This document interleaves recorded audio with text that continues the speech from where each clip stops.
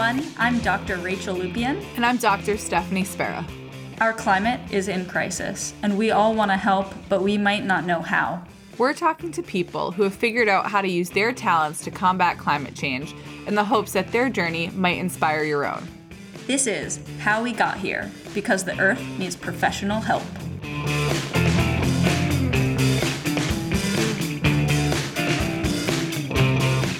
Hey, Rachel. Oh, hey, Steph. Oh, voice. No. Oh, no, we're going to do it anyway. We're going to push through. Let's record a podcast while you are sick. Okay, great. Here we are. Well, anyway, you can hear pretty much how my week has gone. I haven't seen you in days. In so many days. Let's leave my bad for later because you can hear my bad. What happened to you this week? That was good. Yeah, I mean, I actually had maybe I say this every week. I had a good week. That's a good thing. I think we should, that's good. That's yeah. good. Yeah. I got a couple bites on job applications, which was exciting. Super exciting. I also kind of more importantly, took over on one of the instruments that I use in lab, and nobody is around this week, but I did it all by myself. And when you say took over, it was my turn to run samples. Oh, okay. It had been down for a while though, so I had to kick it back into life. Kick it back into put some life back into it, and I just did it by myself. Everyone's gone. I also showed up to work today, and there was literally nobody there because we got off for voting day. Election day. Voting. I Election voted. day. Did you vote? I did. Voted. Obviously voted. It's Virginia. Obviously. It's terrifying. Podcast listeners, 2 seconds. My sister. What are you doing? What tea do you want? Were your sisters there? Yeah, you don't see her in the background. No. Hi, Sam. Any tea that will help my throat. This is not being cut out. I'll tell you about okay. This will be my good and my bad in the same time. My sister's here, which is lovely. Yay. Oh my God. We love sisters here on How We Got Here. We do love sister. We're very pro sister. No, speaking to voting, I live in Virginia. I needed to vote. It's terrifying here.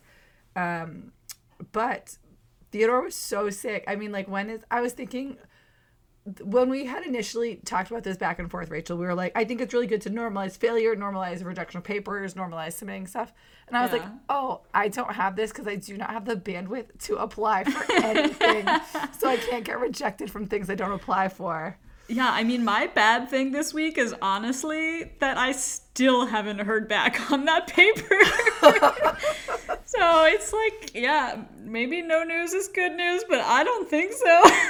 There was one of my mentors at Dartmouth would always say, no news is no news. And it was the most frank, frustrating thing of all time. Wait, his name was Frank or it was Frank? His name was Frank. He was Frank also. Okay. His name was Frank and he was Frank. No, but my son was so sick last week, but my mom hopped on a plane. I called her, and within 20 minutes, she was driving to Logan Airport. No. Yeah, so she was here to help us out. We would have. I don't need to pack. I gotta go. My daughter needs me. Yeah, we had to pick up some meds for her at CVS. And then Chris's parents were here. That was planned beforehand. And then my sister also planned beforehand. But we live in a visitors. So many visitors. It's been nice. It's really nice. And my sister just brought me tea because I obviously have got whatever he had. What does she think of the podcast? That's a great question. Should we get her on here? No. But a great thing, Rachel, our podcast, we released it into the wild this week. Yes, very exciting. We had lots of cool colors and designs from Anna at Palindrome Creative Co. Thanks, Anna. Shout out to Anna, who is the loveliest person to ever work with. And if you are in the Richmond area and need a graphic designer, steal her. Also, Steph should be a professional website designer because our website looks sweet. Check it out at HWGT.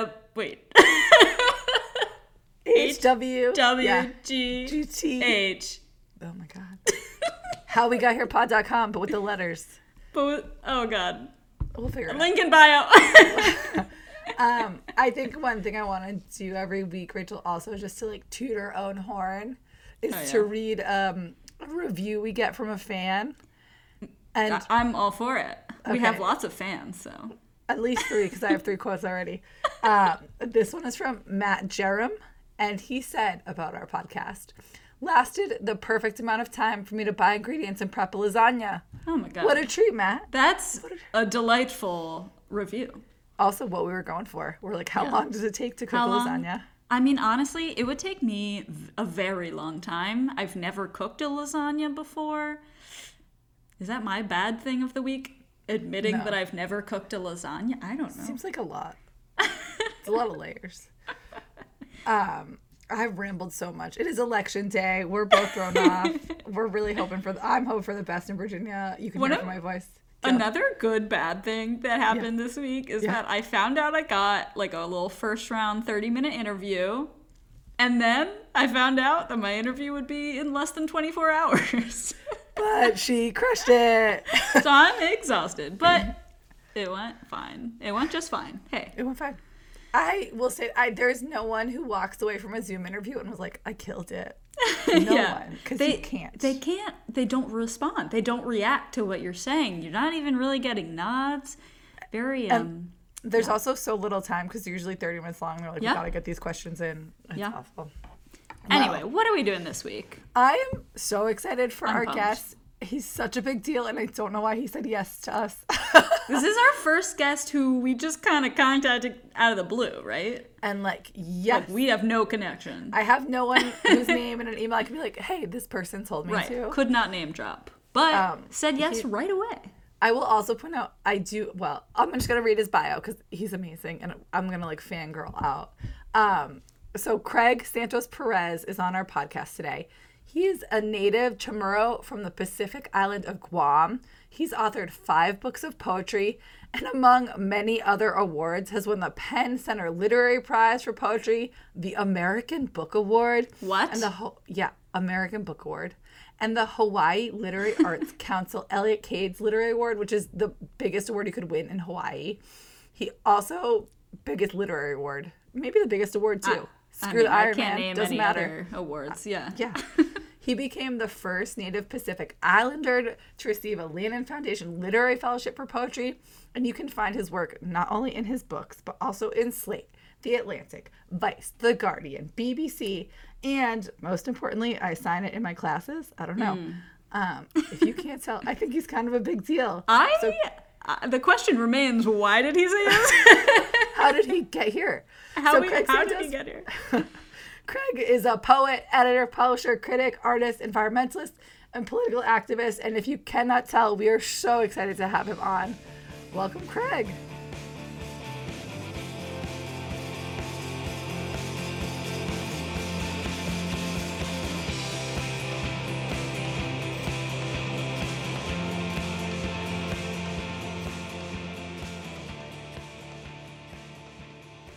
Craig, welcome again. Thank you for being here. Rachel and I were taken aback. You said yes to us, and we're very grateful for your time. Yes. So, Craig, what do you do? What's your job title? Do you have a business card? What's on that business card? I don't have a business card, but I'm a professor in the English department at the University of Hawaii at Manoa, and I teach creative writing, Pacific literature, and environmental poetry. Because, okay. Wow. That's so much. That is so far afield from what we do. Yeah. And that's why we're really, so when we ask questions that make no sense, be like, that's not a question that makes sense to me. So, okay, if you were in line at CVS, does... I was about to ask if Hawaii had a Are CVS. there CVS Stupid in question. Hawaii? We do, So like yes, yes. Okay. There's no Dwayne Reed's. Yeah, no, Dwayne Reed, right. That's my state. Yeah, so if someone behind you asked you what you worked on, what would you tell them in a bit more, explanation? Usually if I'm in a casual situation around strangers, I usually just say I'm a Like, teacher. please stop talking to me. I usually just say I teach reading and writing. Keep it simple. And if they're interested, then I'll tell them a bit more about what exactly I teach and the subject matters. So you don't lead with that you're a poet. Because the way I discovered you was Craig Santos Perez, climate change poet. That's my business card for you. That's not fair. I am a poet as well. It's more my passion than my occupation. Gotcha. And so usually if I tell people I'm a poet standing in line at the pharmacy, they'll usually run away. Or will they be like, oh, like Edgar Allan Poe, because it's the only poet they can name? Shel Silverstein. Oh, Shel Silverstein. Shakespeare, boy, Shakespeare. Oh, yeah. Oh, yeah. Yeah. Yeah, so I usually don't lead with that, but definitely, I do teach poetry, and it is my main art form and my first love. That is awesome. I teach your poems in class. I've said that 17 times, so I'll stop saying. Craig, on a day-to-day basis, what do you actually do? If we were to come to Hawaii, which we will invite ourselves, Can we come no to Hawaii? Yeah. More than welcome. Okay, great. What do you what would we find you doing? When I picture poets and not professors, I picture them sitting with a quill, perhaps, because I obviously haven't taken an English class since high school. But you're a professor, so you're definitely just in meetings 90% of the day, I feel like. Don't remind me. Yeah, on a day-to-day basis, I teach my classes, have faculty meetings, mentor the graduate students that I work with. I have 2 kids, age 4 and 7, so they keep me busy, and they've been home a lot, too much during the pandemic. So really, when I get to write poetry, maybe it's when the kids are sleeping at the end of the day, or if I have an off day from teaching, I'll try to sneak in some poetry time. But it is, at least in this point in my life, is trying to find time for poetry. And of course, with climate change, it's become more urgent and important for me to find that time so I can address these issues.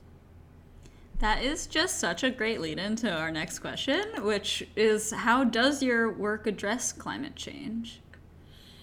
Yes, such an important question. For me, poetry has been a space where I can really reckon with my own anxieties and worries about the changing climate, especially here in the Pacific. We've been seeing a lot of much more frequent and stronger storms, hurricanes. We've had record temperatures every year leading up to like the 90s, mid-90s, where it usually never got that hot before. Of course, there are other issues like rising sea levels and coral bleaching and so on. And so it feels really present and urgent here in Hawaii. And the poems have been, the kind of space where I can write about these issues to cope with them and to also kind of articulate my own feelings about our relationship to the environment and what we can do to change. That is so beautiful. I make my students, I'm not an English teacher. We'll throw that. I teach how the winds move because of physics. But I make my students, I teach this class, I think I told you this beforehand, I teach this class Weather, Climate, and Society, because I think these students in these physical science classes tend to forget the society part. And I'm like, no, there are all these other cool things. So I'm forced them to read, but they actually love it. 13 Ways of Looking at a Glacier. And, oh man, I'm going to mess up the name. Love it. It's not Love in the Time of Climate Change. Your play on Pablo Neruda. Is that it? Love in the Time of Climate Change. Oh, I did it. Oh my God. Beautiful. And I think they're just really important to see, for my students to see other ways of articulating their anxieties and fears and processing that too. And I think that's really important. So I will ask you to read one likely at the end, if that's okay. And we'll link to your whole thing. But Craig, what was your first job? Were you a 15-year-old poet? I don't even know. What was your first job? Were you, I'm going to stop guessing jobs. Paint a picture. What were you wearing? Did you have a uniform? Did you have those awesome glasses? I was 15 years old during my first job, and I was born and raised on the island of Guam, which is in the Western Pacific. But when I was 15 years old, my family migrated to California. And so they were like, you got to get a job and start a new high school. American way. And get your driver's license and do all this. And so my first ever job was at Little Caesars Pizzeria. Wow. Pizza. All right. So I Okay, had here's- a uniform, smelled like pizza every night, An apron. Yeah. and an apron. And I quit after 2 weeks because I couldn't stand it. And then Oh man. I got a job at Ross department store instead. Ross Dress for Less. Is that Exactly. Ross? I mean, okay, those are both amazing first jobs. I grew up eating Little Caesars and absolutely loved it, and nobody else in my family did. And I had it recently and was like, oh my god, this is terrible. I was like, oh no. It's a square pizza, isn't it? No. Is it Yeah. square? It's not square, but it's Oh. very like cardboardy and It's like rubbery. it's Oh. rubbery. It's not very good. All right. Well, it sounds like at 15. It's not you were- because of you. Yeah. No, you weren't cooking the pizza. But like, way to be like, I'm out of this. I'm gonna go to Ross. I love it. How did you go from Ross Dress for after Less that. to? Did you go into writing first? Is that what you and then moved to faculty, or were there interludes in between?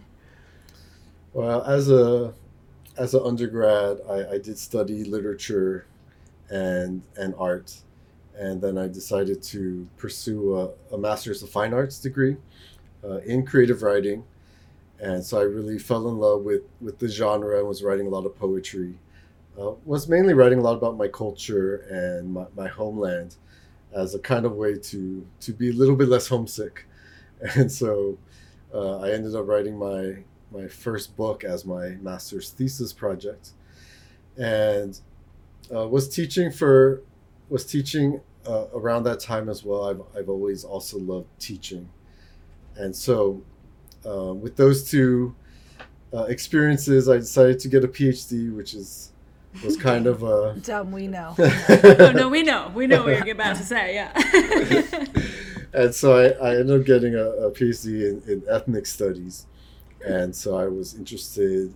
It kind of came about through my writing, and I started becoming more interested in Pacific Islander history, culture, and politics. And that was what I was writing about, and I wanted to study it more deeply. Can I ask two follow-up questions? The first being, when you were in high school working at Ross Dress for Less, were English classes your thing? Did you sort of go into college knowing I'm going to be an English major, or did you sort of find that along the way? I was definitely, yes, in high school, the English classes were my favorite. I had really awesome teachers, and I think in some ways, because I was a new student in school, that it was also kind of a refuge for me, reading and just kind of learning. I kind of learned so much about the U.S. through the literatures I was being taught. And so for me, that was really exciting. And so that was kind of what encouraged me to then study literature in college as well. Was there any book or poet or author that was particularly formative? Or, I don't know. I've read a lot of Jane Eyre. Nice. For me, it was Toni Morrison. It was really that's much influential. Gabriel Garcia Marquez was also really influential. And a poet named Jack Gilbert, who's an older American poet, passed away a few years ago. So those are kind of like what the books I was taught in high school that really, again, made me fall in love with literature. Yeah. I think Rachel and I have talked about this a little bit, the sort of what we ended up gravitating to in high school sort of did already start to dictate our career path. And then I have a different, so my mom emigrated here when she's in her 20s from Portugal. So I've sort of felt, I don't have the same affinity from the Azores, actually, not even Portugal, like a small island nation in the middle of the Atlantic. But I am sort of obsessed in a way that I don't really have that much ownership of, but like the culture and the heritage. And do you think how old were you when you moved away from Guam? I was 15. Oh, so you were 15 when you moved. And then it was immediately 15 by Guam, hello, Little Caesars. Yeah, and I was a sophomore in high school. That's such an important time. That's such a really, it's a hard time to move, I think. It was. My parents, I was mad at them for a little bit because I wanted to finish high school and graduate Sure. with my friends and all that. But And do you sadly, think- it wasn't my choice. Oh, what? How could that be your choice? Let's leave and go to California. Force me to work at Little Caesars. Do you think that move, like, sort of having been not forced away, but like literally placed away, do you think that really focused your engagement? And do you see differences in climate change in your hometown of Guam than you did in California than you do in Hawaii? And how does that all speak to what you do now? Great question. Sorry, Yeah, that wasn't in the pre-question. No, I love it. No, definitely, I think migrating during that time for me was somewhat traumatic, and trying to adjust to a new life in a larger city, and to try to make friends and all that. That really did make me, like I said, feel homesick, and I think emotionally, I needed, like I said, I needed a refuge and a place where I can try to cultivate my memories and hold on to them in a way. And so that's what led me to literature, as I said. And, reading about other people, other authors writing about their own cultures and homelands and experiences really did inspire me to want to write about my own home island as well, since there hasn't been a lot of literature from Guam, and of course there was no like Pacific Islander literature taught in schools in California at that time. And so a lot of that did encourage me to start writing. And today with climate change, at least the past maybe 7 years, it's been a more prevalent topic in my work because, as I said, it's become more prevalent just in our lives and around us, in the weather itself. And so poetry has once again become a refuge for me, this time to deal with something that's happening not only in the Pacific but globally as well. So, okay, so you emigrated and then worked at Little Caesars and Ross, Dress for Less, which I'm learning all these slogans now. Thank you, Steph. That's just been in my head. I don't know. Is it Ross? Like, behind? I remember it now. And then, so you fall in love with creative writing in college, go get your MFA and then PhD. Then what? Did you go back to back? Were you like high school, college, MFA, boom, let's boom. do it? Or did you have jobs in between all of those things? I went straight from high school to college. Okay. And then I took 2 years off between undergrad and master's program. What did you do? I did too. I did not work at Little Caesars. What about Ross? Did they want you back? No, thankfully, but I was teaching basically. Oh, okay. I taught middle school for a year. I did some nice. substitute teaching. I did some adjunct teaching for creative writing courses. Middle school is rough. My husband used to or you love it. I don't know. I did like it, but I was like 5th grade, and then 6th grade, so it was still a little bit on the younger side. Yeah. Spectrum. But that's like where they're like starting to, your bodies are starting to change. And I just feel like it's a hot mess of like hormones and I don't know. You have 2 kids. I have a 1-year-old, and Rachel and I are all like, I'm from a family of girls. Rachel's from a family of girls. I went to an all-girls high school. I have a boy. I'm like, what do I don't want to do any of this. So wait till 6th grade. I'm terrified. But you liked middle school? I like middle school. I did teach. I substitute for a year at an elementary school as well, which probably I love the most. Nice. It's a really fun age, and Yeah. they're really excited about language arts too, and so that was fun. But so basically, was doing teaching, and then I had a year between my MFA and PhD. Were you also teaching? You've been teaching the whole time? I was teaching during that time as well. How do you, for the listeners, I think teaching is sort of something that is a thing that people really like doing, and it's sort of, every grade and every sector sort of needs these teachers. And so I think it's a job that a lot of people look to. How did you find that job, like logistically? Yeah, Or good one question. of them? Well, during my undergrad, I was a TA as part of my work study scholarship. And so I got to kind of be in the classroom with professors and help them with the courses. While I was a college student, I was also doing after-school tutoring. And so I would just send my application to a bunch of tutoring centers near my university and was lucky to get a few gigs that way. Similarly, during my MFA, I also got a scholarship, a GA-ship.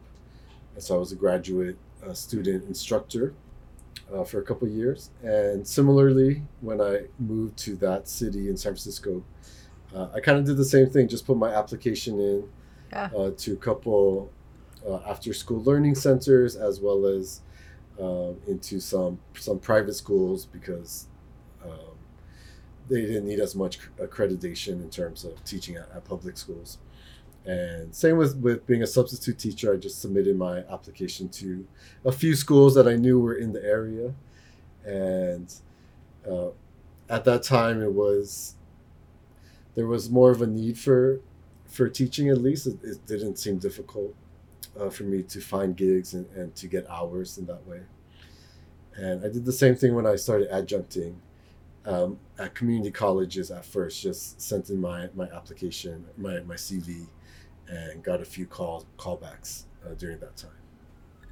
That's awesome. That's great, like, life advice to know. Yeah. Just put your application out there. But Yeah, like, it's actually, just like Oh, so email you just people. apply for jobs and got those jobs. But like but like some of it was a cold call, right? You Yeah. just were like, do I have a Yep. need? As someone who, for some reason, my university did not require me to take an English class in college, which is actually insane. Mine didn't either. Wow. What? And we went to liberal arts schools. Yeah. Isn't that Crazy. dumb?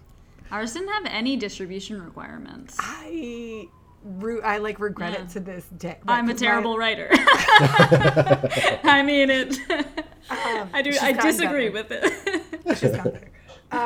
Very bad.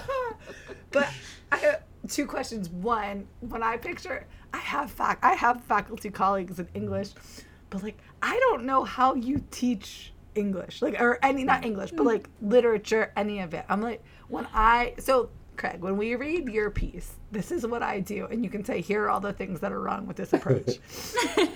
I'm like, annotate some of this. Just read the poem, write 2 or 3 reflections, and then that's before class, and then we come into class, and I know they've read it because I've read their stuff, and then I'm like, hey guys, what did you think? And then it's silence, and in that silence that I sit in for like a minute, I think to myself, You just stare him down. And is this what literature, like, what happens in actual classes? Do they just respond?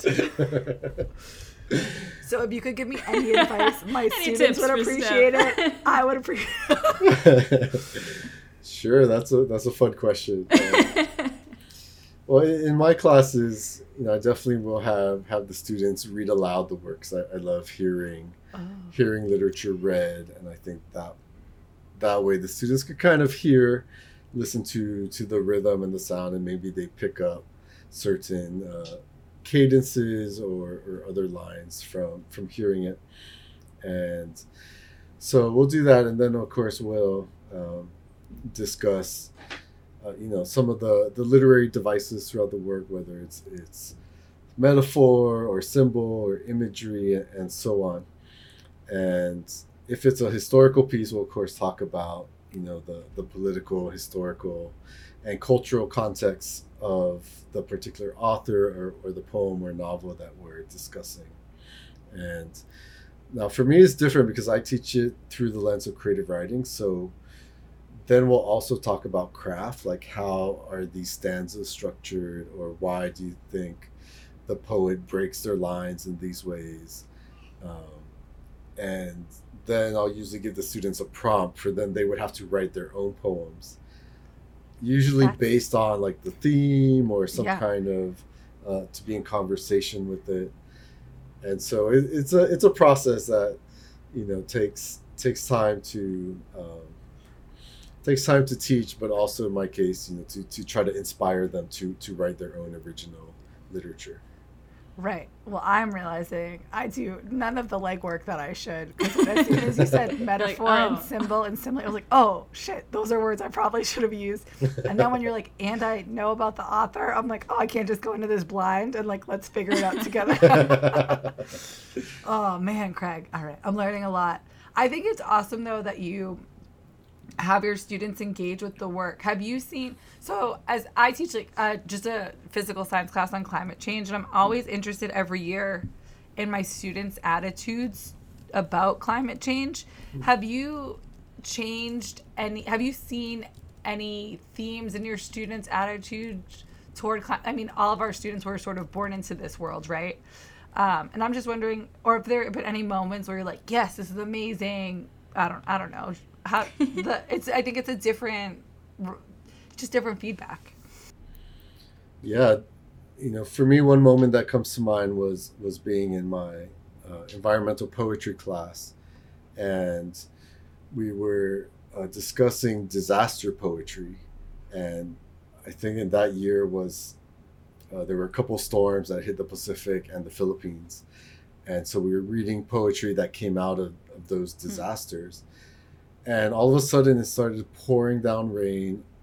We got flood alert warnings on our cell phones, like everyone at the same time. And we were just seeing like the rain coming down. The flood waters were kind of entering into like the classroom, not the classroom itself, but the building, ground floor.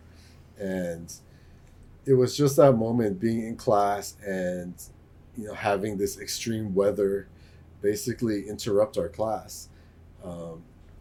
Where I kind of knew it's like, all right, I need to keep teaching this, because if I'm feeling, a lot of anxiety right now, I'm sure the students are feeling it even worse.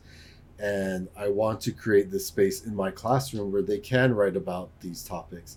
They may not, understand the science or the data, but they can tap into their feelings and write about that. And, through literature, perhaps they can then further develop a kind of environmental literacy, and perhaps we can see poetry and literature as a creative form of climate communication.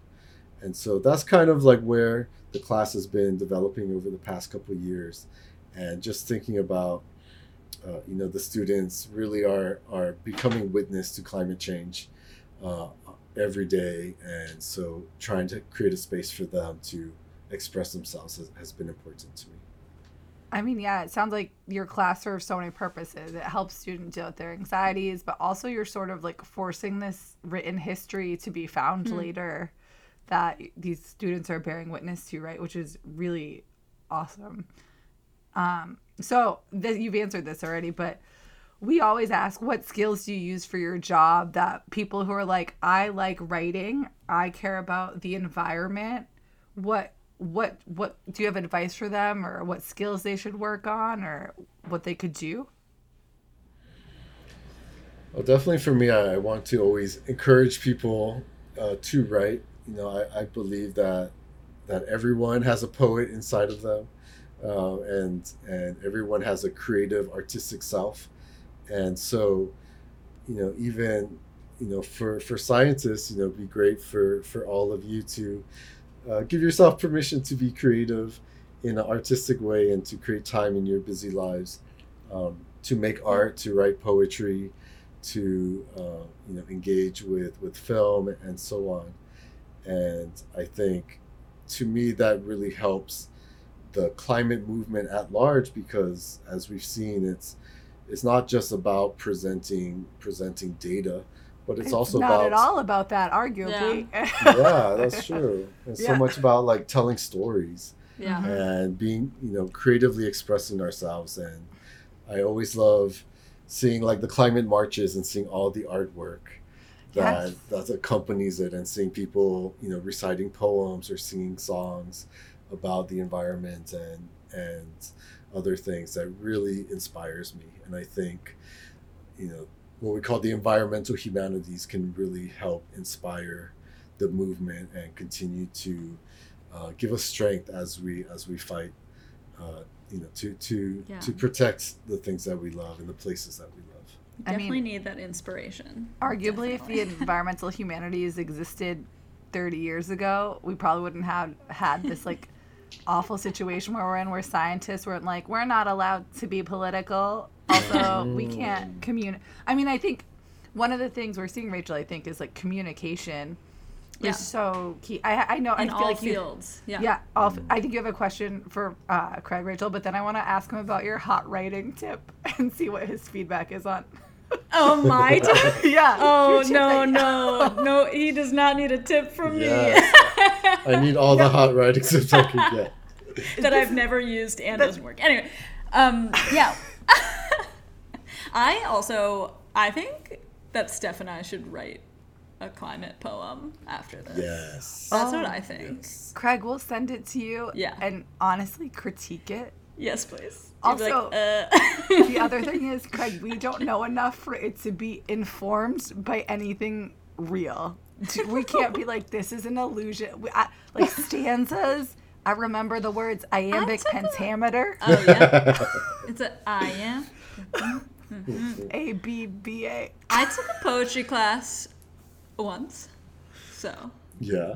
And how did it go? I really liked it. Oh, nice. Yeah. It was in high school, so it was kind of a while ago. I think I probably would have liked it a lot more if, like, it was environmental poetry. I think yes. If it was, like, a topic I felt very strongly about. Anyway, sorry.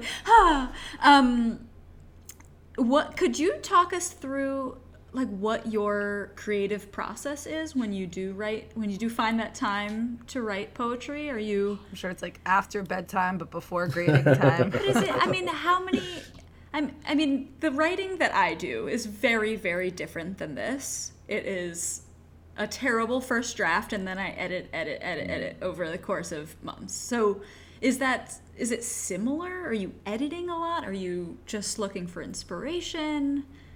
Yes, my process is similar. Usually I'll have a subject that I want to write about, glaciers, for example, and then I'll just free write, just let it flow in my journal, whatever comes out, without being too judgmental or rational. Mm-hmm. Just kind of want to get the words going, and that's kind of the space of discovery for me, where I come up with whatever images or metaphors or narrative that the poem might convey, and then I'll forget about it for like a couple days, and then I'll come back to it and read it with fresh eyes, and then I'll actually handwrite another draft. And so I find that handwriting really helps me to slow down. Mm-hmm. And if there's like a line that's really terrible or cliche, my body literally will not want to write it, to rewrite it again for the next draft. And so that helps. And then finally, probably the third draft is when I actually type it up. And then once I type it, I'll revise some more. And then I'll do a similar thing where I'll put it away for a couple days and come back to it fresh and do another revision on the computer. And are you reading it out loud to yourself a lot, like throughout this? Yeah, I was about to say that too. And I'm always reading it aloud to hear how it sounds, and sometimes I could hear if like the syntax is off when I'm reading it, or if there's maybe too much rhyme. I could hear it better than I can see it, and so that also helps. And so I'll keep reading it silently and keep reading it aloud, and keep doing revisions every couple days. But you put it away for a few days. You're like, I'm not going to look at it, and then you come back to it. That's a hot writing tip. Can I share with you Rachel's hot writing tip? Which won't work for you, Craig. It's not going to work. It's not going to work for anybody. I so might try it. Well, I'm making fun of Rachel because she came on and she was like, I have a great writing tip. And then later she's like, by the way, I've never used it. I've never done it. But it's a tip that was told to me and it sounded cool. But this wouldn't work for you, Craig, because you handwrite. But basically, she was told, put your font in whites and just type. But I think that gets to your free writing. I think that gets to that's right. You can't even see it. I think there's something in there because you were saying, because then you're non-judgmental and you're free writing and you can't see it. I think it's more of a hot tip than we think, that I'm pretending it is. I would I'm imagine going to test that out. Oh, Well, okay, let us know how it goes. Because neither of us have. and feel free to be like, that didn't work. That was terrible. I just want to have that moment where I'm like, I'm done. It's been like 15 minutes of writing or typing. And then I highlight to make it a black font. And I'm just like, I want to have the moment I could see the words. Yeah. Maybe, Craig, did we just give you an in-class activity? I think so. Credit me. I will. Great. Craig, before we ask you to read a poem for us, because we will butcher it, can I ask you a question as someone who just had a child? I'm like, whatever. As a climate scientist, I just had a kid, and it scares the shit out of me to have brought a child into this world. But I hear from people like you who also understand what's going on and have kids as well. And maybe they'll just like fight the good fight. But do you put some of that anxiety in your poems too? And how do you address this? Like, I feel like there's this dichotomy between like, I love my child and I want him to succeed, but I'm also a little afraid of what we did. Not he's great, but the world, you know. Yeah, no, I definitely can relate. My first daughter was born in 2014, and it was right around the time of the Paris climate talks, and or at least for me, I was becoming more aware of climate change, and so having that happen and having a newborn at the same time was really stressful, and that's when I started writing poems, and of being a new parent, but being a new parent in a time of climate change. And so that was like the topic I was writing about for years, until a few years ago I had enough poems to put together a book. And so that book is titled Habitat Threshold, and it was just published last year. And it's basically a collection of eco poetry, and probably half of the poems feature my daughter in them.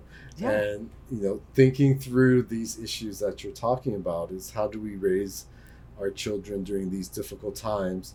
What kind of planet are they inheriting, and how are they also interacting with the world? How can we kind of nourish their sense of wonder and awe that they experience, seeing like coral for the first time, or seeing elephants for the first time.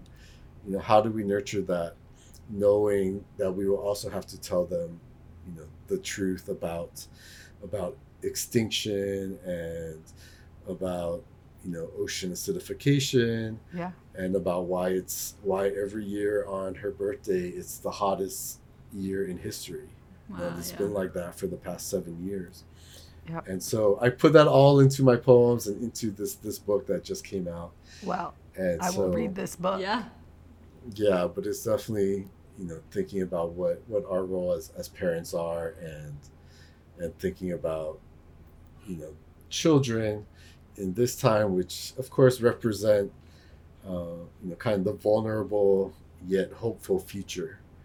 How can we kind of give them the tools that they'll need to continue to fight, and of course to being so inspired by the youth climate movement right now, and knowing that there are spaces for them to join, and there are amazing educators K through 12 that are incorporating more climate change curriculum, and are really focused on instilling environmental literacy from a young age. Yeah, I love that right. It's sort of as Rachel was saying, these fields didn't exist when we were in school, right? And it's awesome that you sort of are one of the people forging the way and like creating this field. And you came on our podcast, so yeah. But you're also giving people a voice. I don't know. What you're doing is so important, I think. Yeah. Will you read one of your poems for us? You Sure. can say no. Yes. Thank you for asking. Well, I'll read the poem we mentioned earlier, Love in a Time of Climate Change. And it's what I call a recycling of Pablo Neruda's famous love sonnet, Sonnet 17. I don't love you as if you were rare earth metals, conflict diamonds, or reserves of crude oil that cause war. I love you as one loves the most vulnerable species, urgently, between the habitat and its loss. I love you as one loves the last seed saved within a vault, gestating the heritage of our roots. And thanks to your body, the taste that ripens from its fruit still lives sweetly on my tongue. I love you without knowing how or when this world will end. I love you organically without pesticides. I love you like this because we'll only survive in the nitrogen-rich compost of our embrace. So close that your emissions of carbon are mine. So close that your sea rises with my heat. Thank you. That was amazing. That's beautiful. Thank you. Fully realizing I should make my students read it out loud in class. Yeah. That was fantastic. Craig, is there anything we didn't cover that you want us to cover before asking if you have pets and they have an Instagram? So sorry that's our last question.